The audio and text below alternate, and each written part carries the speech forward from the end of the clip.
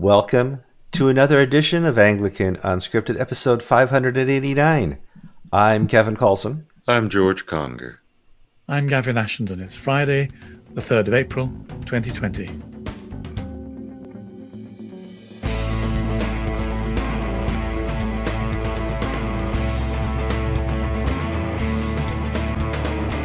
I don't know whether to congratulate you. I will congratulate you. You've survived at least 2 weeks of the pandemic. Some of you more, some of you less. And it's crazy. And George, Gavin, and I are going to sit down and talk about the crazy. Because that's kind of what we do. We stare at the news and Facebook feeds all day long and catch up on what's going on and try to offer you the perspective of the church, the perspective of Anglican Unscripted, in all this chaos. And there's just a lot of chaos going around. The new chaos, I'm going to put up a quick headline because I'm going to use the full force of Wirecast for once, is, now we have to wear a mask. Nobody said that before. I've been going out in public and getting my takeout food without a mask, and now all of a sudden I'm supposed to wear a mask. So I hope the first 2 weeks I was offering enough 6-foot distance. Let me describe for you what we do. Once in a while, every night, Jill and I get takeout from our local dineries here because we want to keep them in business. So last night I went to Bonfire, which is right down the street, and we ordered ahead of time. They said, be here in 20 minutes, pick it up. I walk in. The only person there is the reception cook person. I walk up. I put my credit card on the counter. I back up away. They go and take their credit card. They run it through, and then I put my gloves on, and I sign the little receipt thing. And it's a lot like being with the soup Nazi guy from Seinfeld. Because I don't want to, I don't want to get it. And he doesn't want to get it. But I love the food, and I want him to be in business in a month when this is all over. So that's the crazy we're going to talk about. In Florida, liquor stores have been deemed an essential business and are open. And so now you can go into a liquor store wearing masks and gloves. I know, it's so weird. Whereas in the past, if you attempted to do this, a shotgun would come out from underneath the counter. Well, in Connecticut, liquor stores are delivering. Crazy. That's what makes zombies. I'm surprised this epidemic has not turned out to be a zombie epidemic, but I think in a month or two we will all be zombies because we're stuck in our houses. And Gavin was just talking about his daughter is taking online university now, and she's stuck in her room all day on the computer, which my kids do that all day anyway. It's just nothing different. Gavin, first of all, before we get too far, please like, subscribe, do all the stuff you're supposed to do, share this episode. Gavin, Britain is probably a week ahead of the U.S. as far as, or behind the U.S. What's going on recently in the health news there? Well, it's becoming very interesting. We have one or two commentators like Peter Hitchens who've been saying that, and he apologizes that Trump has used the same phrase because over here that doesn't help you very much. But nonetheless, he's been saying that there's a real danger, since we know so little about the virus, that the cure will be worse than the disease. And Peter Hitchens is a rather grumpy, clever commentator who's a wonderful contrarian, and very often he's a curmudgeon. Right. He's a wonderful curmudgeon. He's a contrarian curmudgeon. I'm working on that myself. I could really develop one of those, I think. But he was particularly quoting a guy called Lord Sumption. Now, Lord Sumption's a very annoying person. He was, as far as I was concerned, he was anti-Brexit, and he's one of the cleverest judges we have, and also a very reputable historian. And Sumption has come out saying that although everyone is very worried about the toll in life, the closing down of our whole economy has costs that we know about that are really truly awful. They're awful in terms of depression, ill health. The impoverishment of society will lead to worse healthcare, worse water, worse education, worse transport, and therefore we're damaging the body politic, the body economic, in a way that we know about, in order to make gains or to gain credit or to find a solution that we don't know about. So they're both urging a great deal of care. I'm very pleased about that, because I think As I've said before, there's a great deal of evidence emerging now that a far larger proportion of the UK have the virus without any effects at all. And although we have now over 1,000 deaths, in this month every year, we have over 50,000 deaths, I think. It's either 25 or 50. A very large number. And the deaths that have taken place with the virus, what's the phrase? It's co-mortality. Is that the phrase? In other words, comorbidity. Yeah. George, very much. It's the danger of being unscripted. I should have written it down beforehand if I knew I was going to talk about it.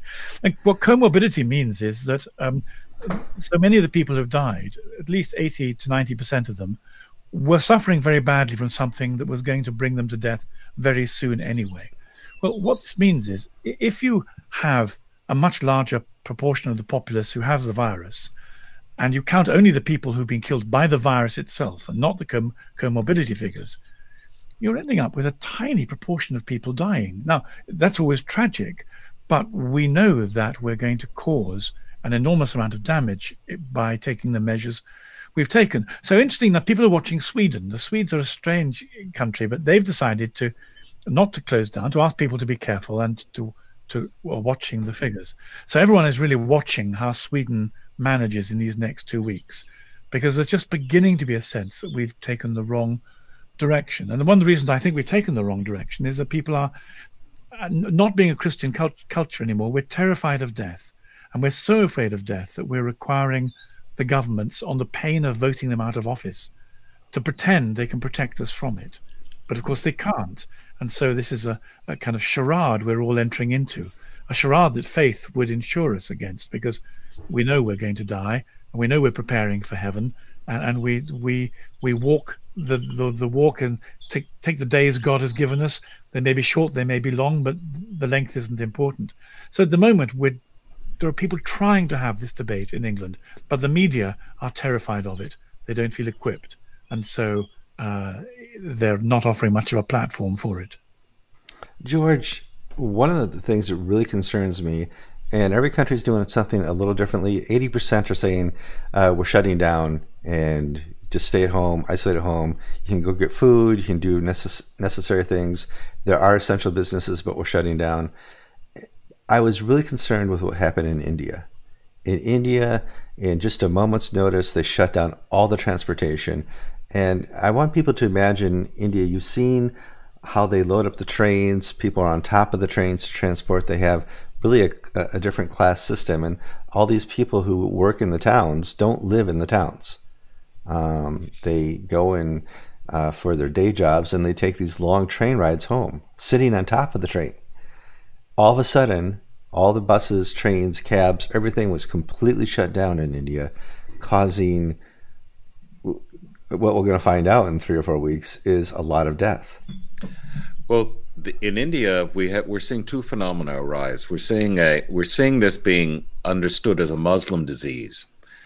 And why do I say that? Well, there was a very large gathering, upwards of 10,000 Muslim clerics and religious workers in Delhi in second week of March. And the government, even though they had put in place orders banning gatherings this large, because of the political ramifications of banning large Muslim gatherings, they let it go.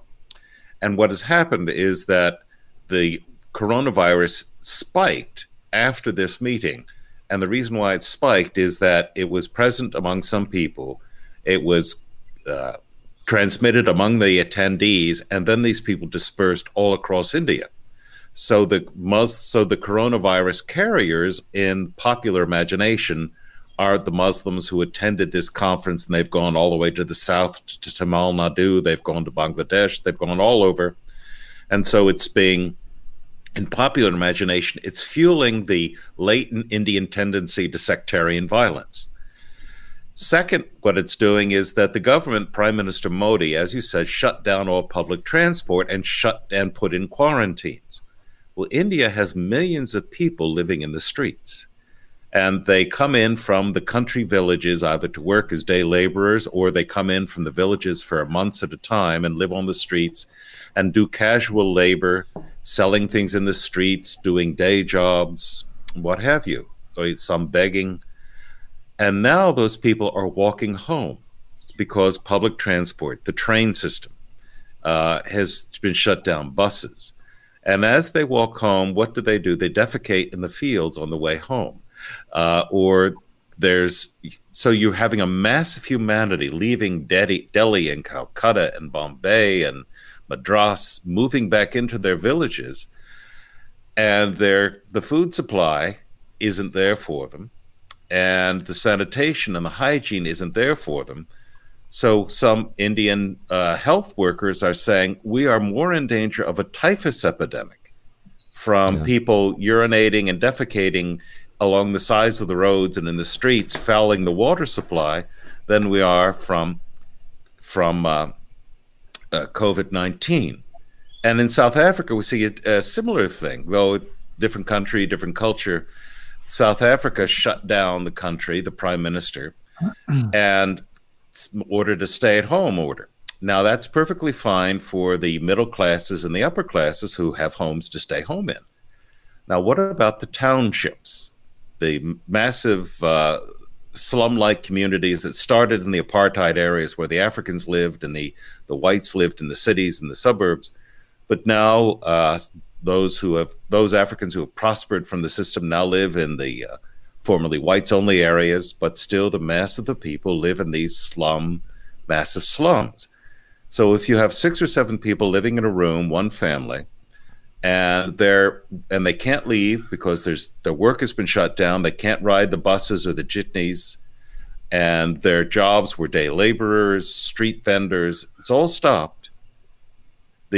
I've seen on social media warnings from clergy I know, who I'm Facebook friends with, who work amongst the people outside Johannesburg and Pretoria, saying that we're fearful of a social uprising, of violence in the street, because people will soon be starving to death. There'll be the social compact is being wrecked. And for the poor in South Africa, for the poor in India, there is no safety net.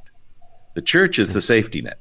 Yeah. And the church, is right now screaming, it's not working. And we're also seeing this in the Philippines, in Manila. The Episcopal bishop in the Philippines has of Manila, of Central Luzon, which is Manila, is saying, look, the government has put in martial law and people can't get to work, they can't get home, and they don't have cash in the bank. They don't have 3 months food supply. They live hand to mouth, day by day, paycheck to paycheck, and that's all stopped. And there is no social safety net apart from what the churches provide in the Philippines, except if you're middle or upper class. So the social ramifications we're seeing in places like the Philippines, India, South Africa, I think are frightening. Well, the church is closed, and that frightens me. I want to transition to our next topic.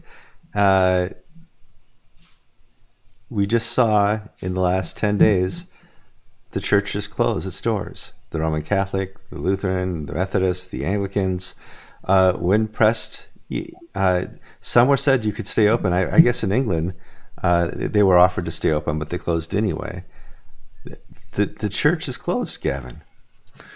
Yes, a lot of people in writing to me saying they share our profound concern about this.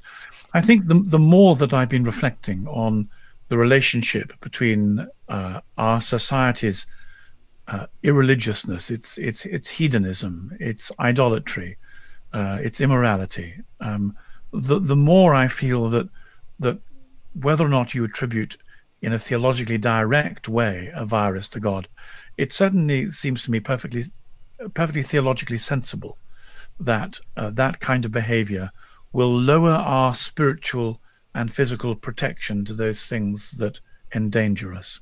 And so it seems to me one of the things the church should be saying to itself and to society is you need to get on your knees and get right with God.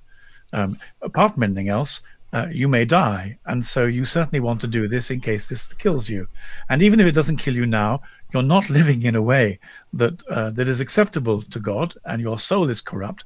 So you must get on your knees and make your peace with God. Now, you can't do that if the churches are closed.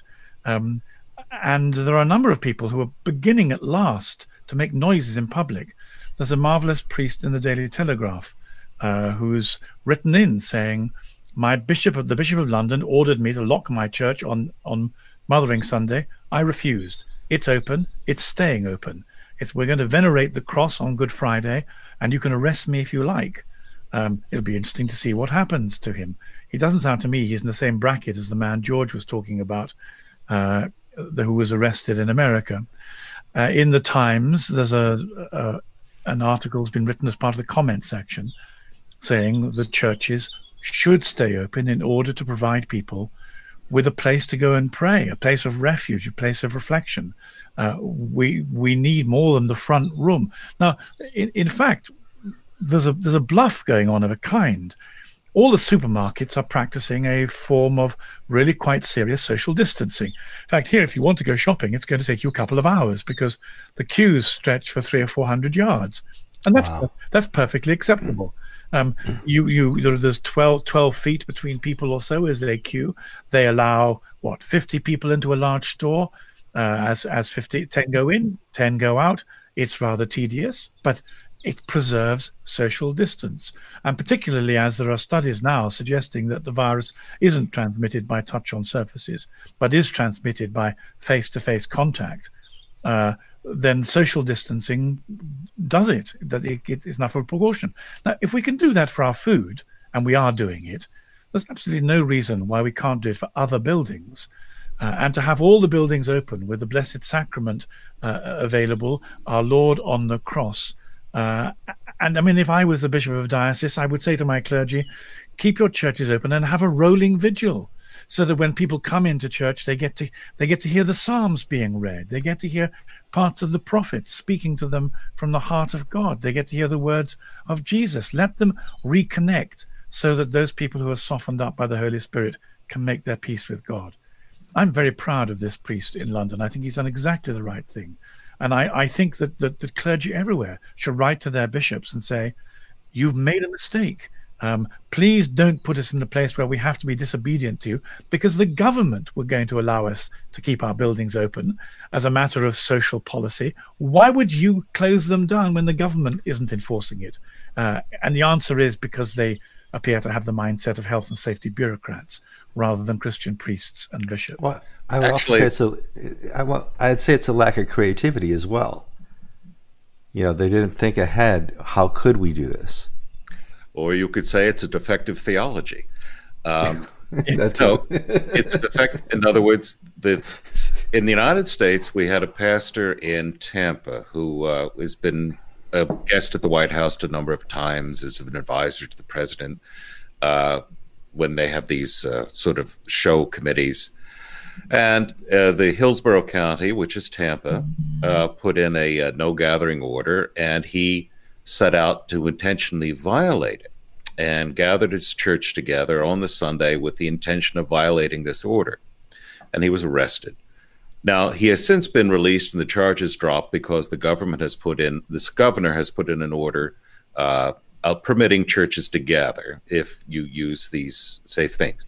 Now, I think the issue comes down to intent and understanding of why you're doing this. If you have a theological understanding of the real presence of adoration, of that the church is a place of special holiness set aside by God that you cannot find anywhere else, then I can understand the motive and intent of somebody doing that.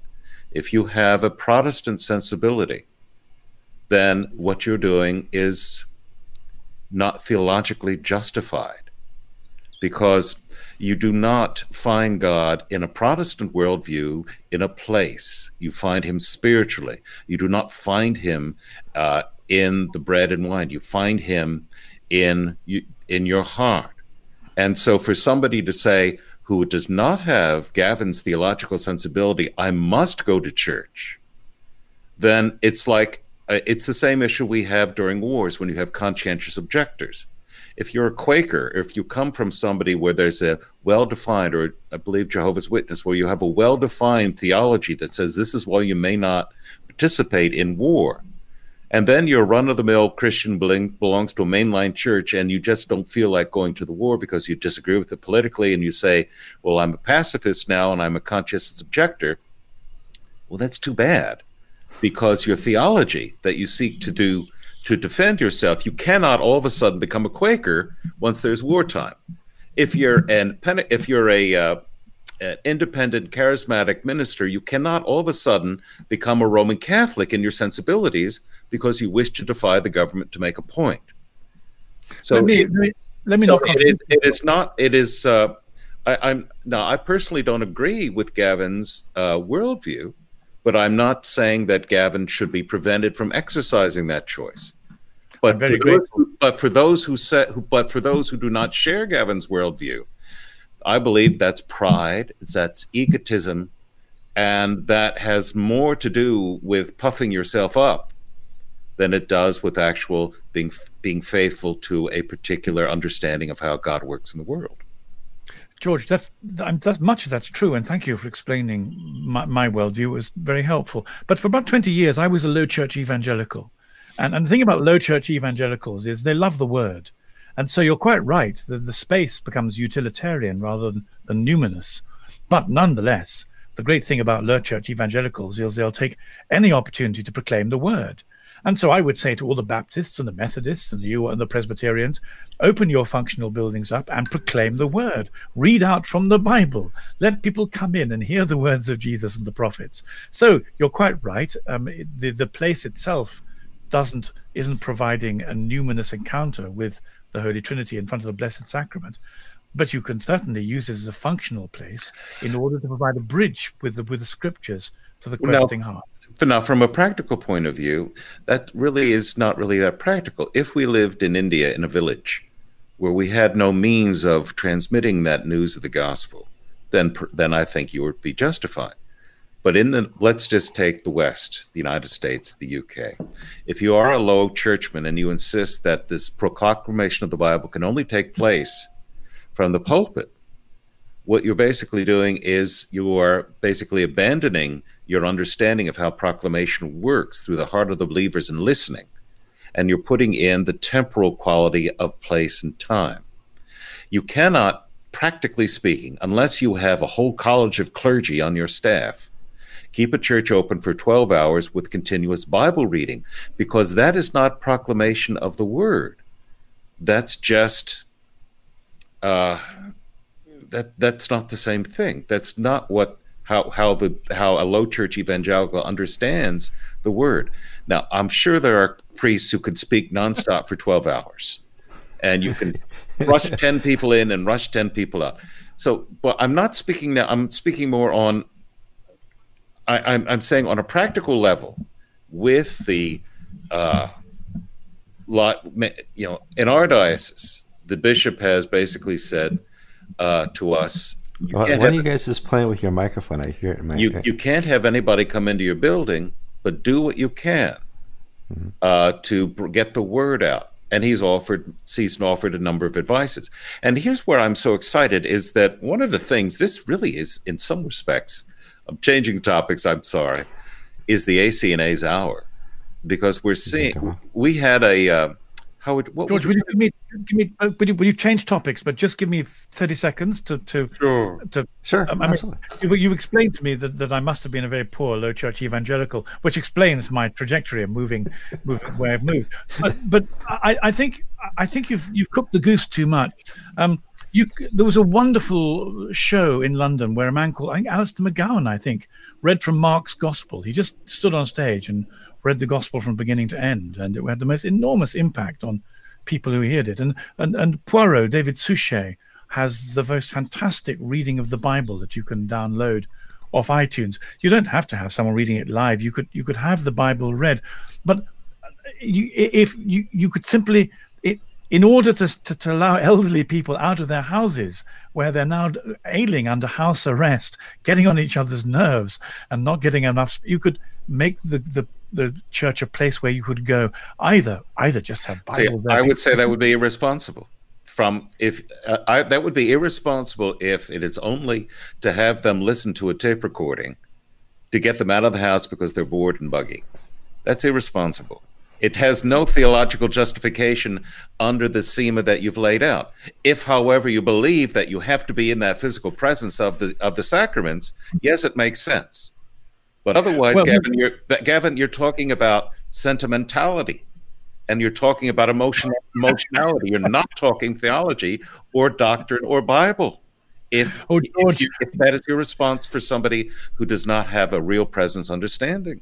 George, the passionate evangelical in me just wants the word read out because it has no. But anyway, if we had a church when you and I were both pastors of nearby churches, my church would have the Bible being read out all day to good or ill effect, and yours wouldn't, and people would have the choice. But nonetheless, what I'm saying is that I take what you said earlier on, that you can have a utilitarian space, and I would love to fill it at times like this with the occasional reading of the Bible, so that people wandering by, looking because they can't go into coffee shops, they can't go shopping, and they've only got the supermarket or home, could find somewhere else where they could go, and with any luck, encounter God in some way. And I seem to have become pixelated. Yeah, your camera went all freaky.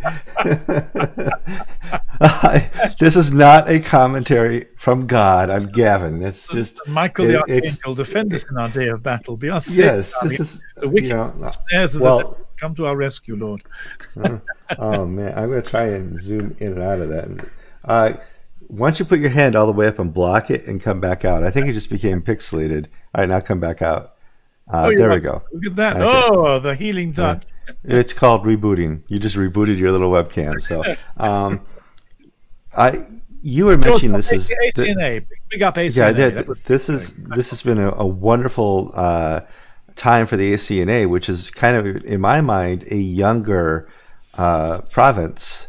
They stepped up to the bat when it became overnight an electronic virtual church. This is not a universal statement. There are some old line mainstream Protestant churches, Lutherans, Presbyterians, Episcopalians, individually. But as a denomination, what I'm seeing in the ACNA and what's the New Lutheran Church the ACNA is linked friends with? I think it's ACNLA or something. It's, yeah. Well, whatever it is, the hour has come for these churches to basically step into the public square and take up the slack that the main line has not been able to visualize how to do church in this time. And I really want to commend the staff, the ACNA headquarters, plus the individual initiative of so many of these clergy. We had the gathering yesterday, Kevin. How would you describe that? It was what did we Zoom. do? We had a little Zoom meeting with some of our top viewers. We just put out a link. If you want to join Anglican Unscripted on Zoom, click this link.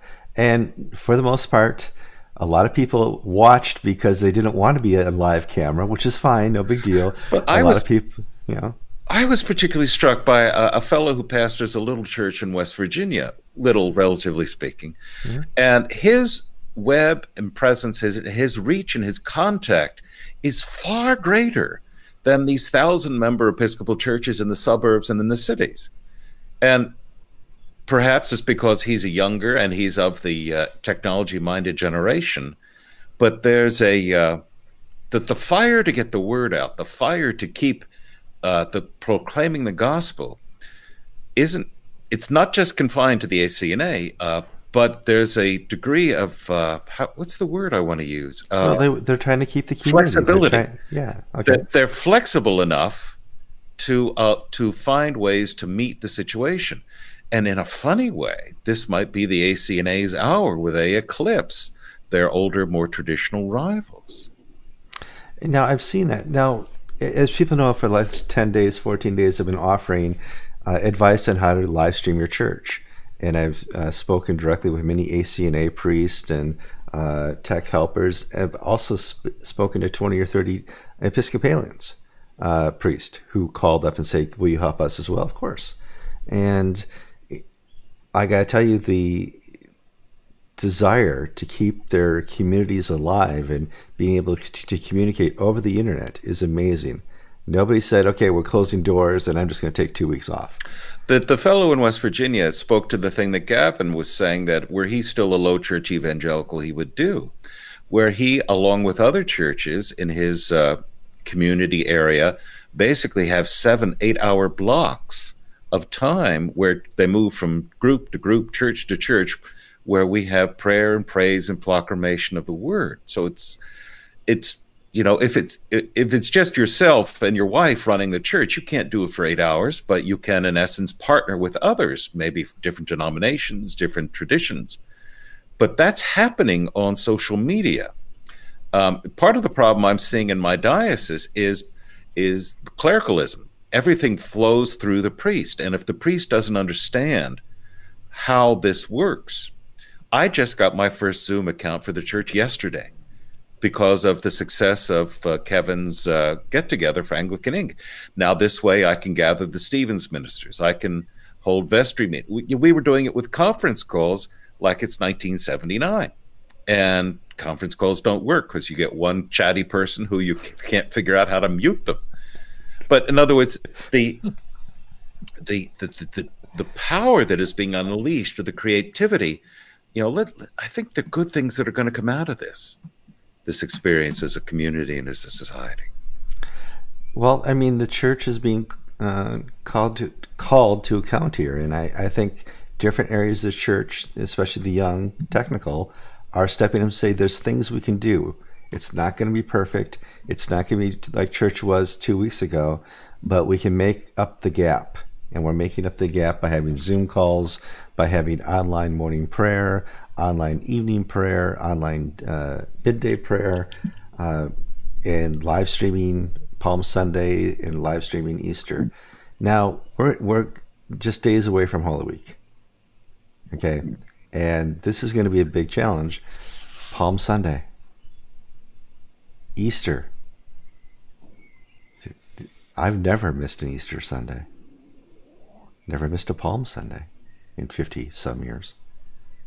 Do I have to miss this one because of some little pandemic? If I'm in the Church of England, I do. Yeah, it's or the Catholic Church, or most churches around the world. In Rome, which is also being hit really hard by this virus. I saw an article about Rowan Williams attacking the world's favorite scientific atheist, Richard Dawkins. I thought we could talk about that as our final story. I met Richard a long time ago at he was giving one of those book tours. Interesting guy. And Rowan said he's a philosopher. In none of his readings do I see someone who's coming across as a philosopher. Especially because in most of his paragraphs, he can include so many fallacies and so many errors that I don't think he reaches to the point of a scientist or a philosopher. However, he does speak very well lay atheism or popular atheism. And Rowan Williams said, this is ridiculous. The damage you're doing because you're not a philosopher and because you're not really a scientist is horrendous. Gavin, he's from your side of the world. Yes. You want to update us? Well, the risk of being pretentious, can I tell you a little story about a meeting between me and Richard Dawkins? Sure. When I used to work as a senior lecturer in psychology and literature at my university, I was also a senior officer in the bureaucracy, and so I sat at graduations in the front in my Scarlet Queen's cassock, my doctoral robes. I stuck out like a sore thumb. And at one particular graduation, Richard Dawkins came, and we gave him an honorary doctorate. And during his speech, he just laid into Christianity and particularly made fun of American fundamentalists. And we were all going to have, we all had the sort of the senior members of the university had dinner together between graduations. They're fun. People ate and drank quite a lot because you spend a lot of time on your bottoms.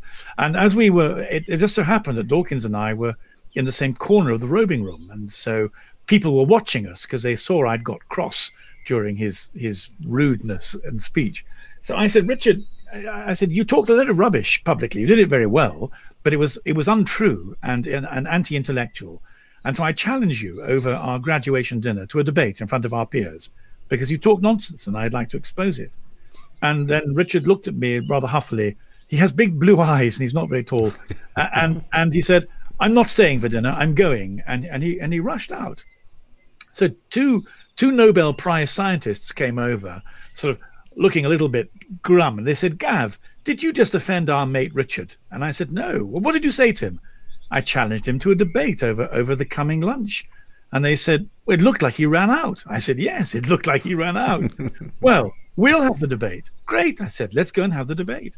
And so over this 2.5, 3 hour dinner, we had a very raucous debate between science and religion. And we had a great time as we exposed the philosophical trajectories of the things we both believed in.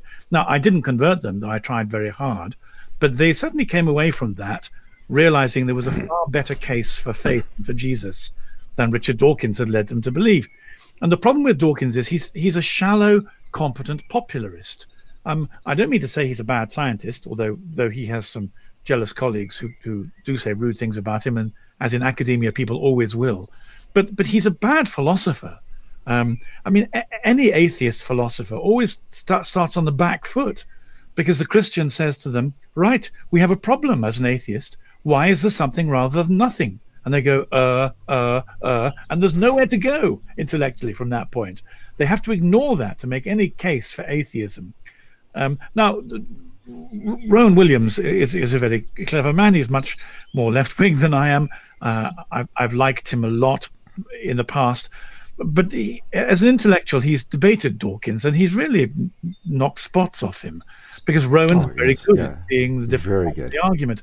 And Dawkins got better at it as time has gone by, but mainly he's avoided arguing with people who are cleverer than him. And the trouble with many scientists really haven't spent the time thinking about it. I used to love being at university, because I'd meet some clever scientists and they'd see me as a chaplain, and they'd think they could have an easy time. There were two very famous evolutionary biologists who used to hang around in the art center waiting for me to come off work in order to beat me up over beer, and I loved it. We had the most marvelous time, and I held my own, and I was very keen to convert them. I reckon I got quite close. But Dawkins, the trouble is, Dawkins has given the impression, because so few people have stood up to him, that there is a case for atheism. And the case for atheism is actually a very poor one. You can argue about different kinds of theisms as we struggle to find meaning. The moment you begin to have a conversation that involves meaning, you can't then predicate a meaningless universe, or you wouldn't be having the conversation with meaning in it. So Dawkins has caused a lot of trouble. But as I've read online comments in newspapers at the bottom of, in the Times in particular, the bottom of religious writings, the level of ignorance and anger fueled by Dawkins's rhetoric is enormous. And the trouble is, although he's lost the intellectual argument, as Rowan Williams has said, he's won the popular rhetorical argument. And one of the things we've missed in the Christian world is people doing what I was trying to do on this one rather restricted occasion, and that is taking the argument to the atheist, because actually we have a far better case. The whole of the human condition calls out for meaning and for interpretation that only a picture of God and a picture of the Holy Trinity offers it best. We have so much on our side, but we've lost our confidence, and populists like Dawkins have made it more difficult. I'm so glad that Rowan Williams put the boot in on Polish radio. I just wish more people were listening to Polish radio when he said it. Yeah. Well, I mean, science does not disprove God in any way, shape, or form. None of the muses do. None of the things that we as humans have studied has ever shown that there is no God, and we are born with that innate desire to seek him. And I've never met a person, even an atheist, who doesn't have that desire to seek out an understanding of how we got here.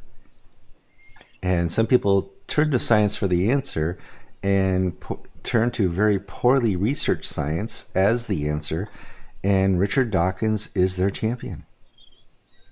Yeah. So, George, you want to pop in on Richard? I spent 5 years as a hospice chaplain, and you got a chaplain whether you wanted one or not. And perhaps it's because of the United States, but maybe over 1,500, 2,000 people with who I passed through their lives in the closing months. I can only think of maybe one or two who were outright atheists. There were plenty of agnostics, and then there were people who would proclaim themselves atheists, but wanted nonetheless the pastoral support that I would provide. So, from a practical point of view, my experience of atheists is basically one of egotism, not reality. Yeah.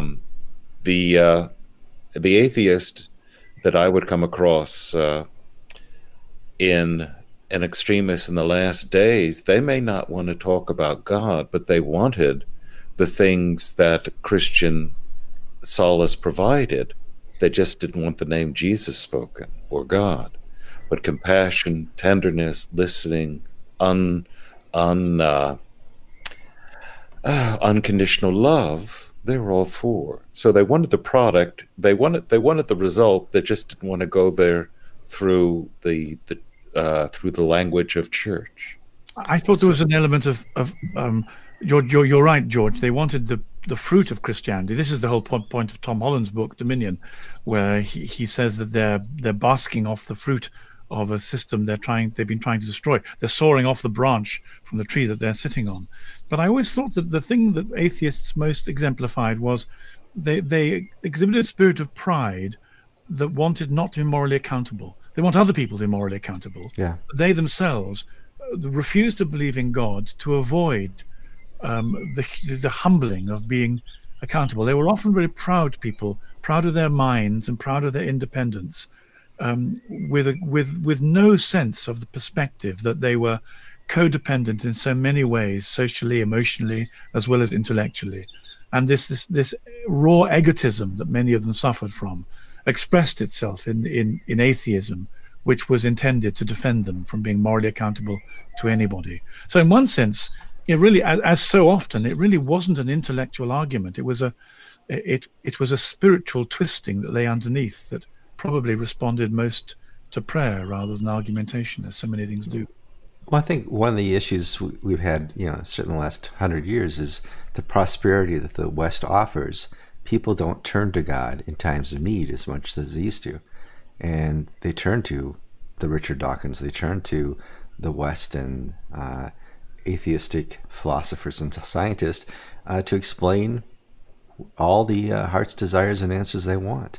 Because there is no mass starvation. That's kind of been wiped out. There is no, except for now in a pandemic, a need to turn to God. And I see a need every day, but if you're just your average Western citizen, you don't see that need until times like this. I was listening. That's exactly right. And I think that brings us back to one of the virtues that God may use the pandemic for. I was listening to an economist, the previous governor of the Bank of England, talking to a priest I don't like very much, but I admire, called Giles Fraser. He does a podcast. And Sir Mervyn King, the governor of the Bank of England, was saying that one of the problems with economics at the moment is that it's predicated on managing scarcity. And there isn't any scarcity now. There's a lot of capital, a lot of money, a lot of resources, and economics doesn't know how to manage it. One of the things this pandemic might do is to enforce some scarcities on people. And it's in a time of scarcity that people then begin to realize their need, their dependence, their contingency on God, which is always true in terms of our mortality, which is why they freak out about death and don't want to recognize it. But maybe more true for other things that we need now as well. So out of the pandemic may very well come a bending of the knee and a melting of the heart. I absolutely agree. Just as we close out here quick, what did you guys think of the Zoom call? Was that fun? Something you want to do like once a year? Or it's not something I want to do regularly. I mean, it was a lot of fun. It's unique to see people. We had Australia represented. We had England, America. It was fun and original. And for me, I want to fill people's time with other things and just looking at all the bad news. Here's the bad news. I'm going to show you. I don't want you looking at these websites all day long. I want to give you something else to do. And I think that's what having a mass Zoom call did. It just took our minds off the world for an hour. And what did you guys think, Gavin? I found it very humbling. I was just delighted that our colleagues, our internet colleagues, were such competent, nice, holy, clever, with it. Very smart, yes. People, they were very smart, and I think, my goodness, what splendid company we're keeping. We have to up our game. These guys are really smart. How about you, George? I enjoyed it immensely. Perhaps a format we might want to explore in future times is doing a one-on-one with almost like talk radio.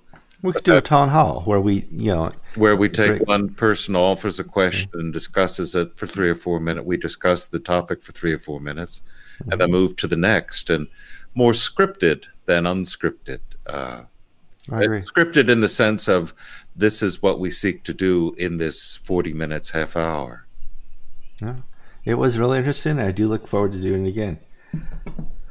I'm Kevin Carlson. I'm George Conger. I'm Gavin Ashland, and you'll be listening to episode 589 of Anglican Unscripted. God bless you.